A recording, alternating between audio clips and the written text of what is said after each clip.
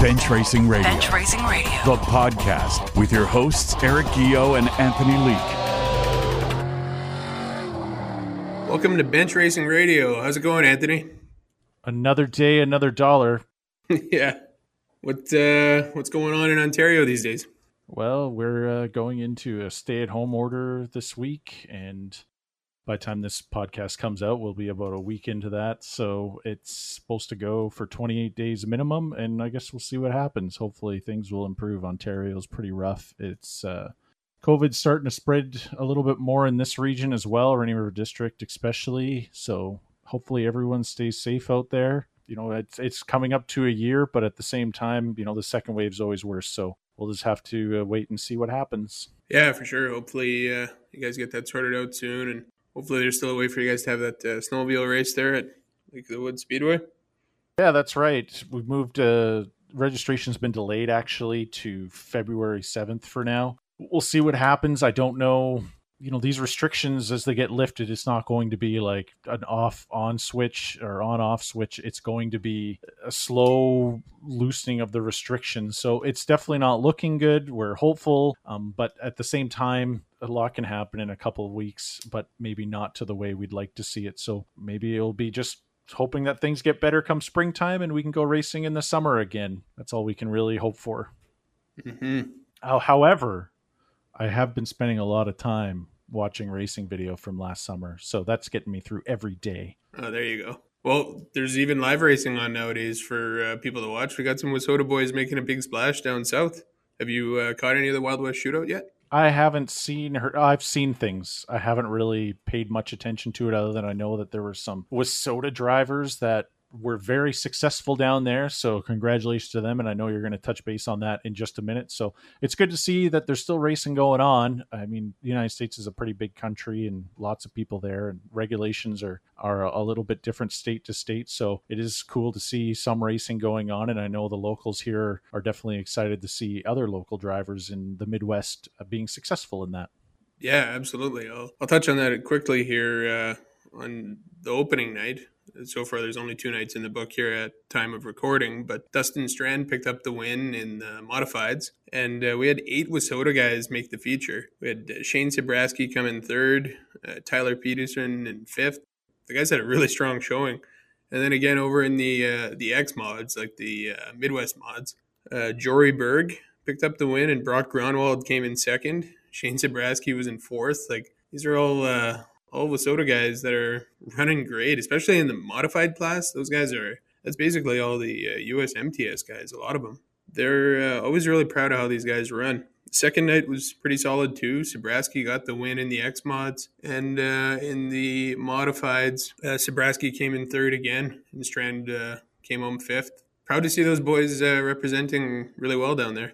I think it shows just how much the competition is in this area to see those drivers successful down there. I mean, someone like Shane Sabransky, it's in a way, it doesn't come to a huge surprise. I mean, he's raced every class in the history of this region. You know, I think he was running 3 different classes at the same time at one point: modified, super stock, and Midwest modified, I think. So, you know, there's Shane Sabransky has probably as much experience as in the amount of races he's done, like in one night alone, is probably more than some drivers would do in a year, just based on the amount of laps he's turned. So, you know, as tough as competition can be on a week-to-week basis, I mean, seat time and experience is huge too. You take talent from someone like Shane and add all those laps that he's turned.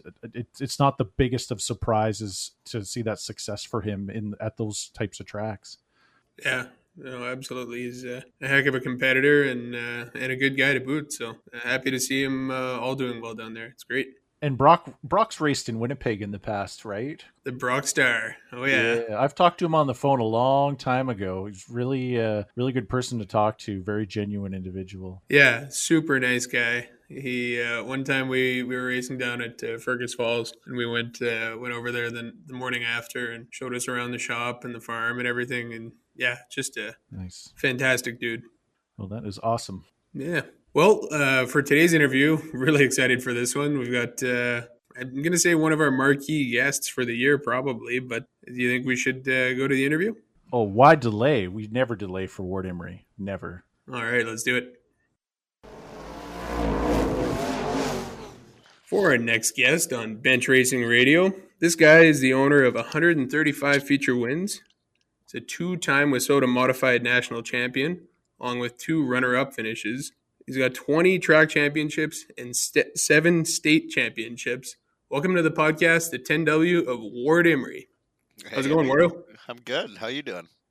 Oh, not doing too bad. What's keeping you busy these days? Just working. Just lots of work. Lucky we're busy, so I can stay working to keep myself sane because there's nothing else to do. So it's something to do, you know. You're still allowed to leave the house to go to work, so that's good. Essential, baby. Yeah, you gotta love it. Yeah. So, let's get started like we usually do here with the beginning. Tell us a bit about what's the first race you ever remember going to? I'm thinking about this. Your dad raced a while back, but I'm not sure. Like, did you ever get to see him race, or did he quit before you were around? No, he quit when I was born. I think that might have been an ultimatum type deal. I'm not real sure, but so I never seen him. The only time I seen him was when he was in Murray Cozy's car for that deal. There. Oh, right. Whatever years ago that was. Right. So the first dirt track race I remember going to would be Greenbush, I guess. And the reason I remember that one, because Carolex still makes fun of me to this day about having my bumper on upside down. But it looked right. So I don't know. I still think it was okay. But that's the first dirt one. First go-kart one was a long time ago. So I don't even know. It would have been some street race around. Oh, it was a street race downtown Winnipeg. The last one they ever had here. Oh, okay. Yeah, in Old Market Square. Well, yeah, you like some folks aren't too familiar with your background. So you started out racing karts and kind of raced your way up the ladder there. Tell us a bit about that. Yeah, I did karts for forever, really, from 7 to after 20 full time, I guess, or whatever. But then kind of on and off after that for a handful of years, and then did the Formula car deal, trying to do the dream, get to IndyCar. Then you realize how much money it costs, and then went golfing for a few years, and then eventually we got into the dirt track stuff. We were one step under Indy Lights, trying to do that whole deal, and it was we needed like $1 million for Indy Lights, so it was a little crazy, especially it's on nuts the amount of money you need to go racing, and that it's crazy. Oh yeah, and that's just hoping that the year might be okay, and then you can still find money afterwards because you're going to need it the next year too. Oh, exactly, because you've got to be good there. Like, you would have to be exceptionally good to not have to pay for your seat when you get to Indy. Like, right. It's a tough deal. Yeah, it's the way. Makes you wonder how much talent, like yourself, how much talent is doing well on their way up, but they ran out of cash, and that's the end of the road. Like, you raced against guys. You're telling me about that. You've raced with Scott Speed and some of these other guys that they had it. They went there. They went and raced F1. Indy, like, they have the Borg Warner trophies. Like, these guys are super successful. Oh yeah, and there's more that are never made it, right? That are just hidden gems around, and it's there's a lot more guys that won't make it than that should be there than guys that are in there that probably shouldn't be, Anyway. Yeah, there's a bunch of them that could be switched out, I'm sure. Yeah. Hey, you got to pay to play, right? That's it. It's the way of the world. I mean, what do you do, right? It's getting worse too. So there's less paid rides than guys paying for now. So it's not in the right direction. Yeah, it's wild. So you kind of saw the writing on the wall there, and you basically quit. You were out for a few years, weren't you? Yeah. Went golfing, golfing and working basically. It must have been it was a good couple or a few years, and then a buddy of mine in Toronto called and said, "Why don't you come fly back and forth for 6 races, 6 shifter kart races out there? Some series they were starting." So I raced for him for a summer, and then I think we must have raced Ken's truck for the first time shortly after that. The first time we were on dirt was actually in Gordy Hokovich put me in his modified on a cheaters night. Oh, nice. Yeah, that was the first time we ever went in, and then hopped in Ken's truck maybe the next year, or I guess it would be the next year because the cheaters deal was always at the end of the year. So. And then it was your truck race was it was towards the end of the year. Yeah, that was towards the end of that year too. Then eventually, we just ended up getting a modified. So what made you like you had stayed off the dirt for so long? What finally made you decide to go try it out? Well, Dad had always done it. I mean, I grew up going to it. We've always sponsored guys and been around it forever. But the main reason was it's here and it's can't say cheap, but it's somewhat reasonable. So it is, and we could go racing again. And Dad was into it. He wanted to go, and so it was good. We could he hadn't really been to any of my races for years before that because I wasn't even racing here for go-karts the last bunch of years. I was racing out of Ontario or in the States or wherever. Right. So somebody had to pay those bills. Yeah, well, pretty much. Yeah, I'm sure he doesn't let you forget that either. No, I mean even with free stuff, it's still just the travel and pit passes and tires was a killer. So, so it was just a way to go racing together again, and go have some fun with no stress or little stress. No stress compared to what it had been before, right? Yeah, actually, touch on that a little bit. I remember you telling me a bit about how you couldn't believe how much fun it was in the dirt pits compared to the asphalt paddock. Oh yeah, it's night and day. It was night and day different. I mean, we had fun at the asphalt stuff, and usually on off nights or whatever, or after like a Sunday after the deal or something, there was good times. But this the dirt scene's a little bit different. We there's been some good times had throughout the years for sure, like weekly. Yeah. Right. Yeah. Yeah, we guys like to have fun. I'm just gonna follow up on that. Was there a huge adjustment in racing on the dirt, especially like in the first year or two, or was it kind of like, hey, I got all this experience in other forms and maybe it's not the biggest adjustment? Because I mean, you were fast pretty much like from the time that I've known you. I've known you for, when we get into details later, I've known you for at least 10 years now, and you were into the trucks at that time as well, driving for a couple owners. But was there really any big adjustments when you started going into that route? The truck, not so much, because it's kind of straighter and in turn you don't have to fight it as much. It seemed like, I guess. So I kind of felt a little more comfortable in that right away. But the modified, I still kick in bad habits to this day. I think at times it wasn't too bad getting on in the really slick right away, because there you got to drive it straight and smooth and not spinning tires and stuff like that. But to get into the mud where you got to use 3-wheel brake and turn it sideways and be wide open, I mean, I still can't do that half the time. So how many years did it take for you to be able to go run up in the scary spot there on the high side? Have I been there yet? I'm not sure. There's been times, but not it. I mean, I would never go up there up until maybe 4 or 5 years ago. It's and even now it's rare, man. It's only when you need to, right? Well, I say I run the top sometimes, but then I watch a video or something that's more like the middle or 3/4 up, and someone blows by me on the cushion. Usually Rick or something up here, right? He'd fit behind me, beside me there. Do you There's ever room for the rad? They're coming through, right? Do you ever say to yourself, well, in the car in a race, going, please don't put me to the outside, please don't push me to the outside? Yeah, a lot. Yeah, now it's not as bad, but years ago, yeah, definitely. I like the inside where you kind of got an escape route over there too. If there's a mess, it seems to be a little bit more room sometimes. The outside, when there's a mess, you just go flying off the corner. That's right. That's no fun. I remember, I think it was the 2012, or no, maybe I think it was the late model show in Emo in 2013. You ended up winning that race and you ran the bottom almost the whole way around. I remember talking to you afterwards, what your secret was in that race. And your answer to me was, well, you gave me the bottom, and so I took advantage of it. Yeah, I used to run the bottom there all the time, I think. Damn near the infield. Sometimes. Yeah, it's been on occasion for sure. The other question I have is, when are you going to a late model? Well, I don't know. Yeah, ask me on every day. It changes. I think what kind of mood I'm in, and there's more talk of it now. I don't know. It's one day I'm right into it, and then the next day I'm not too sure, and then it's just kind of back and forth. I mean, it's been a lot of fun running Rob's the last what we run this year, right? 3 or 4 races, I guess, something like that. And it was fun.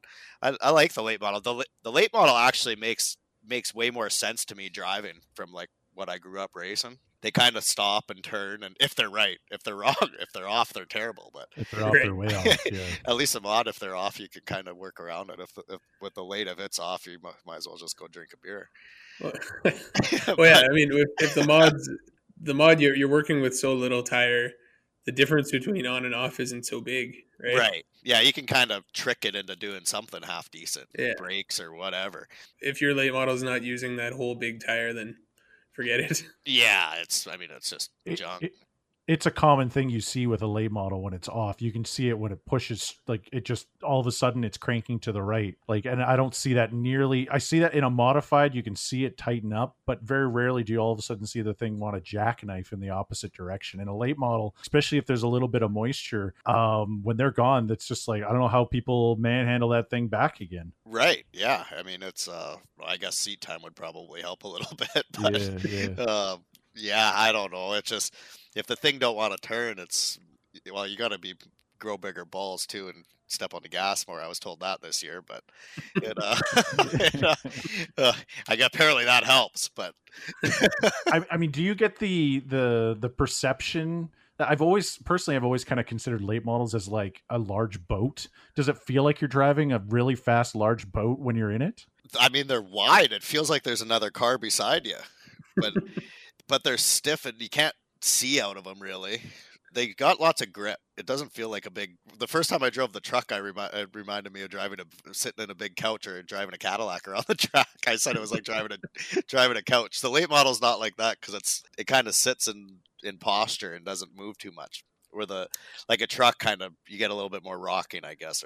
Yeah, I will tell you though, don't talk bad about that super truck. No, it's fun, man. It's still a rocket ship. I love that thing. I know, right? How many years is that going? Oh, man. We were thinking about it this year. That chassis was originally converted from an asphalt truck in the late 90s. So I don't even know how old it was before that. Oh. And the thing has raced full-time in Winnipeg since then. And it's still just picture perfect. Like, it's just such a nice machine, and it just drives. Well, yeah, like, back when I used to run that thing a little bit, like it was just so good. you just go and drive it, and I don't think they ever changed it. You didn't have to change nothing. No, we still don't. Clean her up, make it shiny, and step on the gas. It was great. Yeah, that thing's wild. And there's just something unique about those trucks too that just make them fun to watch as well. I mean, whether it's been in Kenora here or in Emo when we did shows there, or the weekly stuff in Winnipeg, it's been a fan favorite, especially for the kids, for a long time, that class. And, you know, hopefully with the changes and stuff, we see some increase in the numbers again, because, you know, I've always loved having them come by in Emo, and now Kenora, we've had them 3 times now, I think. And it's been, the kids love it, the adults love it. And in Kenora here, it's, you know, everyone's into trucks. So it's just like, right. It's kind of cool to see a truck body out all there dirt doing races. 70 miles an hour, right? All dirt races. You go to any dirt track and look in the parking lot. It's all pickup trucks. That's what everyone drives. And like, we went down to Jamestown one time. We had a couple guys back out at the last second. We showed up with 6 trucks. And so me and Jerome went to go see Joanne at the pay window at the end of the night. And we thought we were going to get, like, you know, beat up. You guys said you were coming with 10 and you only had 6. They wanted us to come back again for Labor Day weekend. The fans loved them so much. Said, you guys weren't upset with the only 6 trucks? I said, no, the fans loved it. You guys put on a great show still. They're a fan favorite, and we've made some really good moves. And, you know, everything that I've heard so far, we're definitely trending in the right direction here for next year. So. That first time in Jamestown, I think that was back in the day when I was smart and left the track and went to a hotel. The next day, I was cleaning the car at 10 a.m. I felt like $1 million. I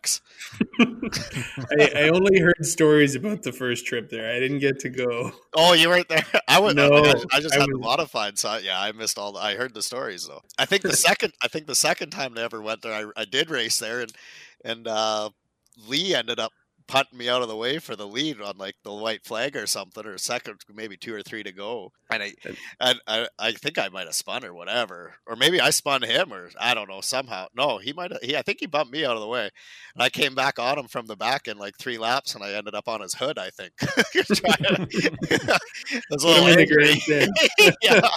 Yeah. I don't know. I think he still won, but I think I was parked on his hood down there at one point. You do what you got to do. It was fun. Yeah. Oh, well, always. This is a great segue into talking about having fun, and we're going to go to the misfire round. Ward, you ready for the misfire round? Sure. I should have done my homework first, though. You got no homework because the questions are not the same between drivers or whoever we're interviewing. It's only been drivers so far, so once we have some new ones that aren't drivers, then I'll have to change that. But here we go. Let's go with number 1, chips or chocolate? Both. You need sweet and salty. Number 2, the bar or the back of the trailer? Depends on the day. back of the trailer with the boys is always a good time. Nice. Number 3, inside or outside? Outside. Number 4, tacky or dry? Really? Is anyone surprised by this? Well, let's say tacky. All right. Number 5, run or jog? Is walk an option or? No, these are misfire rounds. They misfire. Don't make sense. Let's do a light jog. Light jog. Okay. Number 6, the best decade of NASCAR Cup racing: 70s, 80s, 90s, 2000s, or 2010s? Definitely ain't the 2010s. Probably that 70s, 80s deal, even the 90s. Number 7, ketchup chips or plain Ripple? Ketchup all day. Ooh. And the next one, masking tape or hockey stick tape? Stick tape. If you had to choose between a burger, steak, or pizza, which one do you eat to sober up? Burger for sure. Number 9, Burger King or McDonald's? McDonald's. And number 10, horror movies or comedies? Comedies. Horror movies scare me. You're so much of a comedy person. Oh my. All right, and that's the misfire round. Thanks, Ward, for that one. Did I pass? We grade on a curve, so I'm sure you'll do fine. That's what got me through school sometimes. Rick and Austin will pull you up, okay? Yeah. Perfect. So you get into the modifieds, you get racing, and you had a pretty good, there's definitely a learning curve there, but a lot of guys, the curve tends to even out, and your curve just seemed to keep going upwards. Tell us a bit about that, how you started out and, became a race winner, found a way to fight for the track championships, just continued to get better and better to where you're at today. Tell us a bit about that progression. Yeah, we didn't win one the first year, but we were really close. I remember we were leading Greenbush and had about a half a track lead, and then there was 46 yellows later. I finally broke a slider and a left rear slider and broke. So we didn't win one the rookie year, but then after that we won a few, I think the next year or whatever. But I guess it's just kind of how I grew up racing. You just kind of had to always progress, so it was just kind of instilled into me, really. So I kind of grew up always changing classes. We weren't changing classes, but we'd kind of go race a little bit different as the years went on. Maybe travel a little more or find some bigger shows, and then got into the points thing, which will drive you crazy, but that's another story. And but you get a big check at the end, so it's all worth it, right? Yeah, if there was another 0 on it, maybe you'd be all right. But it's a check anyway. Yeah, it does clear. And it's a big check to put on the wall. Yeah, that's nice. Yeah, that's a good part. But yeah, it's just kind of the way we grew up, just kind of going. And I never really thought about the national deal until we ran 4th the one year, and then the next year, we never planned on doing it ever. But the next year when we got so close to our men and ended up losing by 2, wasn't even really thinking about it till about mid-July or something when someone said you were close or whatever, and then we started racing more. But after that, we kind of figured, well, shit, we might as well get after it for next year and try and do this thing, So we did, and kind of, played the game a little bit and did the first one. And then the second one was unplanned. We just kind of gone to race where we wanted to race. And you got to September and saw you were leading it, or what? Yeah, exactly right. Yeah, so it's been fun. It's been a good ride. It hasn't always been smooth though. I do remember some of the trouble that you had, especially racing at Alexandria. Tell us about that place and some of the cruel things she's done to you. That's a love-hate relationship if you ever seen one in racing. Like, went there at first. I liked it, and then but I didn't like it for very long. I don't know how many races I'd done there, not a lot, and felt like it was smart to split those two guys coming off of 4 that one night. Something must have broken the front because it going however 100 miles an hour you are going into turn 1, it didn't turn at all, and just went wide open off of 1. However far the fence is away from the corner, it's a long bloody way. And I think the car hit the ground like twice as I was flipping through the air or whatever. And I cleared the pine trees. Well, I didn't quite clear them. I think we knocked like 10 or 12 inches off because Karalik was nice enough to tape one to the deck the next day, the top of it that was stuck in the car or whatever. But yeah, went barrel rolling into the parking lot. Did beat Larry Bryce that night though, because that's how the first time I met him, because I almost flipped right into his trailer. I think I was only about 50 foot from his camper, so we became friends after that. You hadn't met him before that? No, I had no idea who he was. I didn't even know I ended up at his trailer until years later when I met him at Morden. That's so funny. Yeah, and then I mean we weren't. I didn't want to race the next day. I went drinking beers with Kim Balkin was taking care of me. Ryan and whoever was with me, I don't know. It's pretty fuzzy, that deal. I know Karalik started fixing the car in the morning because there wasn't too much straight tin on it.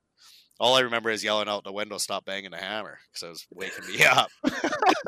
Meanwhile, they're working on my car. I didn't even know. Gronwald brought the scales, even though he told me it's a J car. You don't need them. You just set the ride heights. The car will be better after. And they say those cars are better after you roll them, right? It was, man. We made the show the next night. I hadn't made a big show in Alex ever in my life, and the next day we made it. I couldn't even remember the day, but and then did you get your bell rung or what? Yeah. Oh yeah. I mean I wasn't knocked out or nothing, but I think I was probably a little cuckooed. And then after that we probably almost like blew, I don't know, 3 or 4 motors and wrecked shit, and it was kind of never ending. And then so I just stopped going eventually for a while. We went to Jamestown for years, and then when we won the Gurkey there a few years ago, I hadn't been to Alex in probably, I don't know, 3 years or 4, maybe even 4. We went there finally and ran the Gurkey and got lucky enough to win it. So now I like Alex again. It's buddy. We're back to friends on. It's a love on the rocks. It is, man. You've been to so many tracks, mentioning Viking and Jamestown, of course, and Winnipeg and Emo and Greenbush and Grand Forks and everything in between. I mean, if you were to choose a track that you would consider going to at the top of any list, if everything else was equal, which track would that be? Probably my favorite place to go through all the years racing was Jamestown. Back in the day in Jamestown, we used to just have a lot of fun there. I used to really like it. That was kind of my go-to place. It was just kind of fit my deal. It was slippery and small. Multi-groove, like, yeah. You can go top, bottom, anywhere on that track. It's such a fun joint. Yeah, back then it was just fun, and the cars were good. Like, it took us years to win there. I never thought we'd ever win there, and it took us a long time, and finally won one. And then we won a few and ran really, actually before we had ever won one, ran really good at that USMTS race run night. That was kind of I miss going to that place out of everywhere for sure. Yeah, that's definitely been one of the big losses of the whole IMCA deal up here. Absolutely, yeah. It's a shame. It was nice. It used to be really nice when you could just go to Fargo and watch the weather if the weather was shitty, and you could look at the weather channels and at 3 o'clock decide what way you're going and then do 80 miles an hour to wherever you were going to head, and you could make it. And you had options. You could go east, west, friggin' south. It was a little further, and you were good. Now you're stuck a little bit. What would you say? I mean, you've won lots of races too. But what would be your most memorable win? That Gurkey was really big. I mean, it was just because at a place that we weren't really friends on, and it was the biggest check. Probably the sites one would be one of the big ones that I've really liked. I guess the sites in Gurkey. Love to add the Delane one to that list, but that one eludes me. That's a terrible deal. That thing, I can't get a hold of it. It's that race is almost feeling like everyone else has had their time but you. Oh yeah, You know, it's like terrible. Gavin, Paul, and Rick, of course. You know, it's just like Ward's like one of those other people that you're just like, yeah, like there's an expectation that Ward Emery's going to win this thing, just like the expectation that someone like Gavin Paul, who's been really successful in Winnipeg in the past, but you know he was hell bent and determined to win that, and he did win with a very close finish there, and then Rick Delane, of course, winning it as well, but not Ward Emery yet. No shit. It either something. Well, that one year I was sitting on the pole for the heat, and the pulleys fell off the front of the motor. So, or you're looking, the track's looking nice, and it decides to rain, and you're starting 8. And then my redraws are awesome. I don't think I've ever redrawed better than 6 for the feature, so that don't help. But did you get along with Big Al? Like, is the ghost of Big Al just teasing you now, or what? I know, right? I don't get it.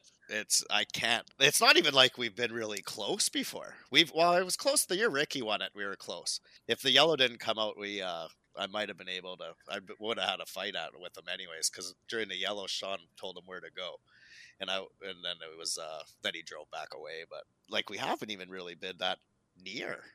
Been always. I think we've been a lot of top 5s and top 3s and stuff. But do you think maybe it's just the anticipation of it, that when you finally win, it'll be just like one huge release? It'll just feel that much. I mean, it feels amazing regardless. It'll be like prom night. You'll die from the party. My God. Yeah, We're gonna have to switch out the rum for like iced tea for drinking out of the cup. Otherwise, we'll find you curled up on the ground in the morning. Wow, that year when Rick won, and then we went straight to Greenbush to run the Baker right after, and I won the Baker. That I'm surprised we made her home that day. That Sunday, because that was a good time. Rick has pictures of it actually, with us both drinking Lady and the Tramp style, arm through arm with each cup. I think I might have seen those. Yeah, it's a good time. Well, let's move into the next section that we have here, and this is called In the Driver's Seat. So I'm going to ask you 5 questions. It's not as like the misfire round where it's one or the other. You can have as long as an answer as you like, but we just kind of want to get everyone to feel what it's like to be Ward Emery inside the race car. So if you're ready for this, here's number 1. Which driver have you had the most fun racing against? Well, that's on the spot, huh? I don't know. Probably Rick. Rick would be one of them for sure. Just because he's one of the first ones to start beating up on me so many years ago, and he still does it. That's a good answer. That's a good one. He'll like that one. If you went 3 wide with 1 lap to go, which spot would you prefer to be in? Inside, middle, outside, and why? Bottom all day. Doesn't matter what's going baby. All day long. Maybe even in the infield. Is that that could be a 4th lane? That's the inside. I have personally seen you have white tire marks on the inside of your left front tire, Ward. You know that's true. I've had them on the oil pan in Fergus, man. Those half buried tires. I was those are the best ones. Claying them off the oil pan. You could hook the inside of your right rear on them. It was really good. That's awesome. What do you do in the car just before you drive out of your pit stall? Man, I'm fidgety as hell. I gotta wear out my helmet strap. It starts tearing after a couple years almost. I gotta put new ones in because I keep pulling on my helmet to make sure it's tight enough. Pull up my gloves 36 times even though they ain't going any higher. My belts are so tight I can't even breathe, but I keep tightening them. It's stupid in there. If you had a camera on me before we went out on the car, I go from napping to fidgeting. It's the stupidest thing. 3 you ever seconds seen flat. In your life. This is true. I've been sitting beside you in staging or red flags, and I'm like, what the hell is he doing in there? And you look and the shield is just going up and down on your helmet, or you're just fidgeting, looking around. You're looking everywhere. Yeah. Check the Hans straps 36 times in case one it might have fell off. I don't know. Yeah. and number 5, what race would you consider the one that got away? The Delane, without a damn doubt. They've all gotten away. All however many years ago they've gotten away. There was that USMTS race in Jamestown years ago. Shyrock smoked me in the ass end in the heat race. So I broke. I think Stearns jinxed me and said, "Oh, you never thrown a belt on running those front pumps?" Well, no, I hadn't until that night. So we broke. Started last in the B and ended up winning the B, and then we started whatever that would be in the feature, probably 17th in one of those deals, and got to, I think we ran second that night actually, and Gustin won or something. And that was before I even really knew what USMTS was. That was like years and years ago. Had that new J car and just chugged the bottom around that wall, and those guys were all momentuming around like doing what they do, but they didn't know they didn't know the J car in Jamestown. And it a few more laps and we might have won the damn thing. It was pretty cool. With just your Wasota motor too. Yeah, straight up Wasota car. Wow. Actually, with Wasota tires. Cause back then you could run them. I think they were the hard ones. Remember those friggin' H40s that would crack just like in the sunlight even? Oh yeah, the hockey pucks. Yeah. Yeah. That might have been around that era. Yeah, it was. But I mean, the American racers are pretty hard too. But yeah, no, that was a fun race. Wardo, do you remember the time that you and I found out that we're not allowed to pump each other's tires up before the race? I was racing up in Winnipeg, and you were racing at the Stampede, and just saw you were online, and we chatted quick, and you were running really well, and we said like, "Oh, fucking go get him tonight, and I'll go get him. It's gonna be awesome." And then that was the year that you were leading, and didn't end up getting it. And then I ended up just doing the dumbest thing ever and accidentally turned my right front brake shut off while I was riding the brake. And then all of a sudden the car wasn't driving very good after that. I don't know. Do you remember that that was probably your first or second Stampede? That would have been the first one. That actually goes back to the race that eludes you. I love to forget that one. That was my damn rookie year, and hadn't won a race all year. And we went to the Stampede, and I led like 24 laps at the 25 or whatever it was. I was actually running the top there too. Thank you. Grimes kind of kept showing me something, and eventually, I always tell him he gave me the slide of death, and I drove off the racetrack. But he really did. I pretty much just freaking drove off the racetrack. Yeah, that's definitely one that got away. Yeah, so we're still not allowed to pump each other's tires. No, you jinxed me. And then I think for the next 5 years, I didn't even make the damn show. It's your fault. Hey, I will not take responsibility for this. Yeah, right? It's just like how you have to get certain people to draw for you. And then when they don't have any more draw magic, you just get rid of them and send someone else to the draw shack. Oh yeah, you throw them right to the curb. For me, I always say I draw shitty, but I do go on streaks where it's pretty decent for a while. But I don't know. It's do you still hire it out, or do you just take it? You do it all yourself now? And honestly, I don't even care anymore because most of the time it doesn't work out, especially here. I mean, here is just brutal. But yeah, it's the best draw actually was Kelsey at the Gerke, the one we won, because I had brought that car from Blake, and we hadn't even ran that thing yet. I don't think I might have shook it down, or we had ran it the night before. That was the first weekend we were running the car from the year before still. And that's Blake Jedvig you're talking about? Yeah. And we ran it in Fergus the night before. The brakes were pissing out. The rear brake, the master cylinder, it's pissing out fluid all over my leg in Fergus. So we run and get through it. And Alex, we go out, run the heat race, and I think we went fifth to win it or something. But my leg was soaked, so I'm losing rear brake on the way, and I'm like this, like I'm having flashbacks, man, from years ago. Like if I lose brakes, I'm gonna die this time, right? Yeah. So it's I'm in the car, bleeding brakes. We put a new master on. Blake, actually, I was parked beside Jetbigs and that, so his guys are helping us with the master, and Marshall's on the Marshall was with us. Marshall's bleeding the brakes. One of Blake's guys or whatever, they're like, shit, you gotta go draw. Ron Krog is yelling for you to go draw.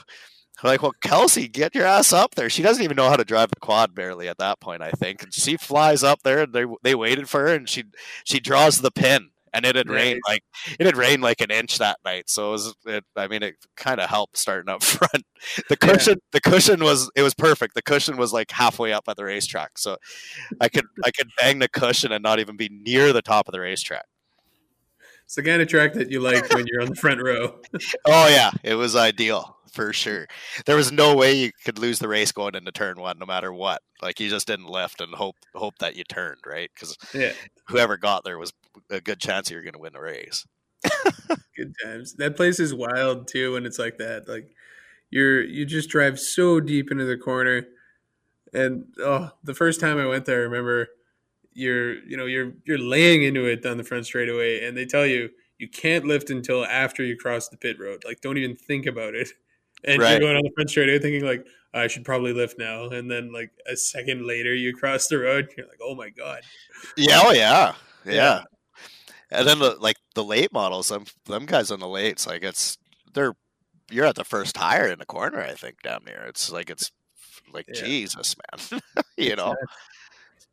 Well, that you mentioned one special lady there for you. This must be tough with the whole COVID lockdown and the border. I mean, how are you guys dealing with that? Yeah, it's terrible. We're dealing, but I haven't seen her since March. Like right before she was supposed to be coming up here. We were going to get the rig ready to go to Humboldt for the King of America deal. Right. And I stayed home. I stayed home the weekend before to do all my tires and shit. She was coming up to do basically run the show. So I didn't forget everything. Yeah. So, and like that Wednesday or Thursday, they closed the border. Wow. Yeah. So we've been screwed. So just dealing. She got a good sense of humor. And a healthcare worker too. Like hats off to her and everyone in that field. That's right. She was actually on Sunday. She was the head vaccine whatever. She was overseeing everybody giving the vaccines at the Fargo Dome or wherever she was. I forget. Oh, wow. But yeah, she's got hers, so she's cured. She gets to go to Arizona to go watch the races this weekend. She's going to be running through the airport, maskless, high-fiving people. Yeah. She's got licking doorknobs. Yeah, she's got her second dose, so she's ready to party. Yeah, yeah. So yeah, she's lucky. She gets to go. She's not friggin' in jail like all of us. This is terrible. Ward, earlier you mentioned about points, about getting into the points deal, and you sound kind of like sad about that deal in a way. I've talked to drivers from all classes in the past about those that they talk about, well, I'm not really worried about points. I'm more worried about winning and be competitive in this and that. Where's the line? Where's the line drawn when it comes to worrying about points versus worrying about, whether you make that pass, if it's a different risk level, or holding on to a lead or driving more aggressively in one situation to another? Like, are points, when you decide to run for points, is that something you do ahead of time? Is that something you're even doing in the middle of a race or before you go to a track? Just kind of describe to fans in terms of where that thought process goes throughout a year. Yeah, it's tough. Years ago when I kind of started out, I was in that points thing. Dad always likes running the track points here. That's his deal. We kind of do that for his scene, right? That's but I remember back in the day for the first, bunch of years racing, like probably 5, maybe, whatever. Yeah, like you'd worry, you're almost, you see with the guy that you're racing for points, whoever is close, and you're like, wow, okay, as long as you stay close to him. If you're having kind of a mediocre night, just do what you got to do to stay close to him and don't do something stupid or whatever. Or if you're, second or third, like, do you do something stupid? Sometimes you'd hold back. But I can tell you, we started winning a bunch of races a year when I stopped thinking that and just said, screw it, let's just try and win races.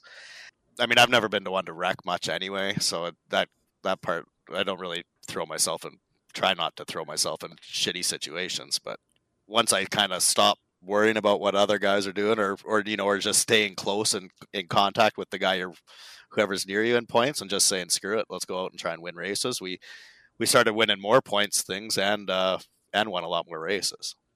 Yeah, it's funny how that works. I still would like to see a point system that rewards winning more than the current one. Because right now there's There's not a lot wrong with running second all the time, points wise, especially not even having points for heat races. Right. I think that's just the dumbest thing ever. I mean, you got to reward. That used to be the difference maker in a championship, was the guys who would always win their heats versus the guys who would just skate into the transfer spot. Right. Well, I'm definitely not a heat race point guy. That's for sure. I was a Not big with your fan of draw that. skills. Yeah, no, I was a big fan of when they kicked the heat races out because it's so luck of the draw. It's Well, yeah, I can see Especially the at some argument. for that. tracks. Some tracks more than others, right? Like well, track yeah, position yeah. is so important in Winnipeg in a heat race in order to Yeah. really find out where you're at, because when the green flag goes, there's just a lot of times there's not enough laps to go from, fifth to second or even win it. Exactly. Yeah. I mean, it's so hard to pass in heat races at most places. And I mean, everything I grew up racing forever, like my whole life, was the heat races didn't matter. Like nothing mattered. You Right, just- that's just for qualifying purposes. you go run your ass off it, I'm sure. But it's just to get you where you're starting for the feature, and then that's the one that pays the bills, right? Okay, well, So maybe I'm old-fashioned in that department. But for the feature, though, I Well- would like to see there being a lot more bonus points for a win and those top few spots. I agree 100%. It's a little better now when they It is changed better it from now, that. What was it, Anthony? Like It was it's 2 100 points. now, It used to be 2 points for a win, and then 1 point back for everybody else. right? So you'd get an extra point if you won the race. Yeah, And now it's 5. I think it's 5, yeah. 5, 5, 4, 4, 4, and then 3, 3, 3. Along that line. So it's staggered now. Going back to the heat points thing, I'm kind of 50-50 with it. And I remember the debate that happened at the AGM about it. I won't go into details on that, but for the smaller racetracks that don't have like 30 cars or whatever, the heat adding the points was kind of a cool deal for the smaller 10 cars out there to race for those points. Yeah, Puts on a guys little race a better little show. harder. Yeah Yeah, But and the alternative is that, okay, well, if you're not going to do points, there are a couple tracks, not very many tracks, that pay out for the heats. So for example, in Kenora here, we pay out for the heats, and Emo does that, and I think ABC is one of the few other tracks that does that on a weekly basis. I don't know who else, there might be some others, but those are the ones that come to note for me, to kind of help keep a bit of the heat in the moment type thing for the heat races. 9 times out of 10, like you said, there's so much luck of the draw. I remember my brother, when he was running in like Bemidji or Grand Rapids, that has more of a sandy type of track. Well, there's lots of moisture in it at the beginning, it hasn't really slicked off in any way. Well, it's like racing on mud, the equivalent of mud, but it's not sticking to your car. yeah. So there's no grip on the track for the most part, especially in the Midwest mods, because they'd start so early. Late models after the mods would start gripping it up, making it a little faster. But even if the track's smaller, the surface might not be conducive at the beginning of the night either. It was always a bummer, because if you had a lot of cars and you didn't qualify, you'd start near the back anyway. I remember my brother won or finished in the top 3 in one heat race out of the 10 or 12 shows we ran in Bemidji. And so he'd be starting like 10th most of the time, 11th. You could gain so much in the feature, but you're starting so far in the back. So it's kind of like, to remove the heat points out of it, it's just kind of like, okay, well, now you just got to worry about trying to make the redraw or the point average at least. It takes another thing off, so it doesn't feel as random. Oh yeah. I mean, that first year we won the national thing, that was the old points way. Like, I was trying to call tracks just to see if I could draw before showing up. Because I mean, if you're drawing a 99, I think we were dropping like thirds. Like, we had to win. I think I had to finish second in a heat, third in a feature, or else it was a drop. No, I think we might have even been dropping thirds, so we might have had to be second or something. And Right. it's like, well, if you draw 100, you might as well just drive somewhere else. Going to the races where the heats were. I mean, some guys tone it down a little bit, but I know a lot of guys that heat race still, when you're watching it, that heat race, it still might be about $1 million to win, man. Oh, yeah. It ain't changing in lots of guys' mentality, that's for sure. No, because some people will only ever win a heat race in their career. Absolutely. And I mean, I like it because it saves on the tearing shit up. Like, you don't have to like try and destroy something, but you can still go race your ass off. And if it doesn't work out, at least it doesn't work out. But You can make some adjustments. Right.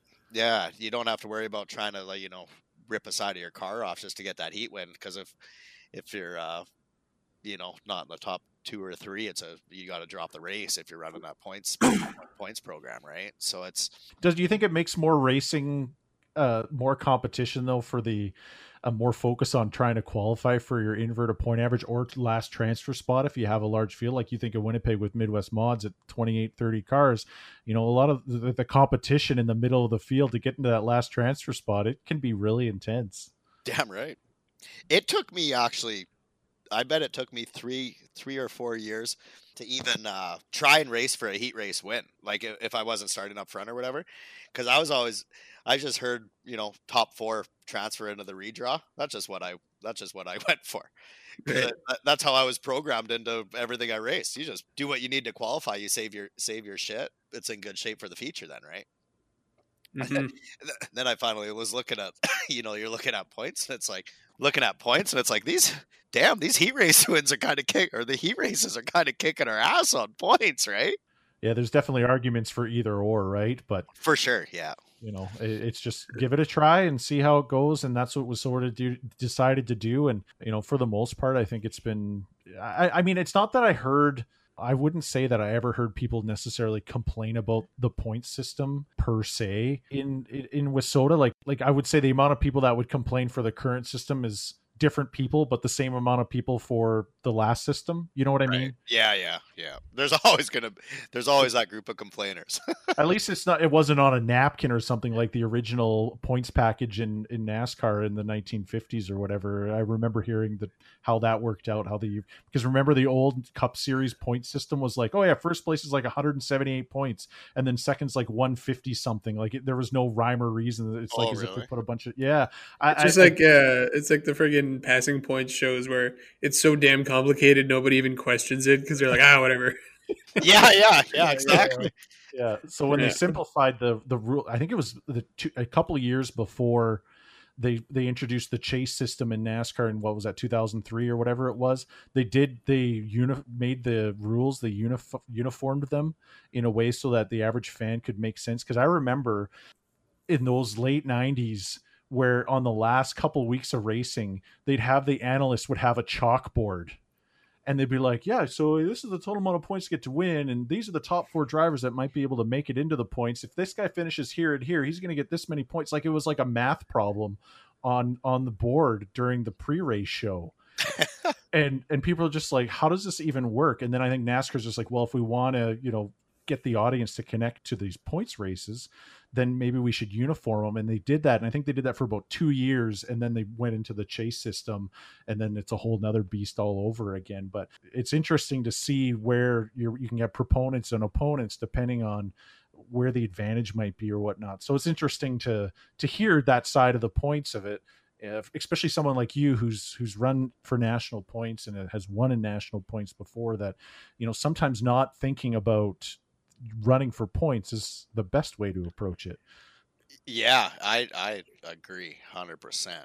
And another thing on that, like the no points heat racing stuff, I think it saves nights on your motor. That's where I'm the biggest fan of. You know how heat races are usually friggin' wide open. Well, if you get into that second or third or whatever, like there's been nights I'm letting off halfway down the straightaway. You're not really slowing down that much in lap time. But you can't pass. You're not going to pass the guy in front of you. The guy behind you ain't going to pass you. You just tone her down. There's no sense bouncing off a chip for 10 laps straight and just beating the hell out of the thing, It's funny though. Some guys have that switch and some guys don't. Oh, yeah. Really? Yeah. Oh, Yeah. I mean, it just saves on equipment is the biggest thing. Like if you can kind of run a decent lane and just to keep your momentum up, you don't have to beat the hell out of your stuff as much, and it saves on it a little bit. Saves bouncing. If it's rough, you don't have to beat the shit out of it, stuff like that. That's when you find who has a good maintenance program and who doesn't after those rough heavy nights. Yeah, about 3 weeks later you do. Yeah exactly. Yeah they break things that they've never broken before. Well, yeah. Why did that come off? Yeah. Well, no, that's great, man. Thanks for taking the time to sit down with us. Anthony, did you have anything else? No, Ward, thank you so much for your time. I know you have a very busy schedule on a day-to-day basis, so I really appreciate you having here. Oh, it was and fun, taking some time out of your day. It was fun. Yeah, I can't wait till we can get together and drink some rums and do this in person. Absolutely. I'm hopefully none of us are going to sensitivity training after this deal. I don't know. We're gonna get canceled. Holy Christ. Unreal. Yeah. Good times though, buddy. Yeah, Thanks for coming on. It was good. It was fun. Awesome. We'll have to have you back. Cheers. How do you like damn apples? No, that was fantastic. What did you think there, Anthony? Well, it's Ward in good fashion. And I've known Ward for, as I mentioned earlier, quite a few years now. And I know there's many people who've known him longer than that. I don't think he's changed, though, in the 10 or 12 years I've known him. No, he does have to ask to come out and play when we're on the longer race weekends. He doesn't get to do it every night anymore. He still does as much as he can, and it's a lot of fun. Yeah, absolutely. No, all the guests we've had so far have been top notch. Can't complain. As long as they're willing to talk, we're willing to be here to have that conversation. So hopefully, exactly. When you get a driver of that caliber and that's having that much fun, and like he said himself, it's way more fun off track doing the dirt stuff than any of the go-karts and that other stuff. It's that whole family, right? Like we'll race the wheels off you and then go and bring you a cold beer after and talk about it and just have a good time and laugh. So, and that's the common trend. I mean, between Rick and Austin and Ward, all three of them have said about having fun, the importance of having fun and connecting. And, whether it was Rick about, saying, we go to some of these places because they know they're having a good time. And he had mentioned competing with the McCoggins about how we lost that whole fun thing for a little while there, to Austin, mentioning about, when they go on these tours and race, 4 or 5 nights out of the week, how when you run in these points it can get really draining. It can kind of make things seem almost too serious. And then you go to an event or a race that might be more relaxed. Like even this year, it was a little bit more relaxed, and you kind of just go, yeah, you know what? When you start having fun again, you start connecting with people and talking and chatting. Like it's just, that's why you're in the sport. And Ward's the same way here, saying something similar. It's all about the fun that you really get out of it. And sometimes you do lose that. You might lose that for a year or two and go like, hey, we're not having so much fun, but you always seem to go back to it at some point. You kind of start to realize when the pendulum's going too far in one direction. And I think that the community as a whole does a good job of grounding our drivers. Yeah, absolutely. It's so true. It's about having fun, and that's why we all do it. And haven't found anything better to do to spend all my time and money. So. And Ward made a good point, like when he was trying to go through the ranks of like IndyCar and all of that, and you said there was close to Indy Light, and how serious it kind of got, and then to switch to dirt and be like, hey, you know what? Like this is fun. It's serious, but it's also fun. And you don't realize how much of that is missing when you're like really into it, really serious about it, and then all of a sudden you switch to a different form of motorsports and be like, hey, you know what, this is an enjoyable experience as a whole. But in all three of our guests, there's lots of highs and there's lots of lows, and you kind of hopefully somehow end up in the middle. That's right. Or if you're Wardo, on the bottom. But hey. Yeah. But no, it was great. Excited for our next guest too. We've got some really fun ones coming up here. Stay tuned, guys. It's gonna be great. Keep following us on social media accounts and subscribe and review the podcast. We really appreciate it, and we're having a great time and looking forward to the next one. Catch you next time. Thanks for listening to Bench Racing Radio. Like and follow our social media handles: Facebook @Bench Racing Radio, Twitter @Bench Racing Rad1, or Instagram @Bench Racing Radio.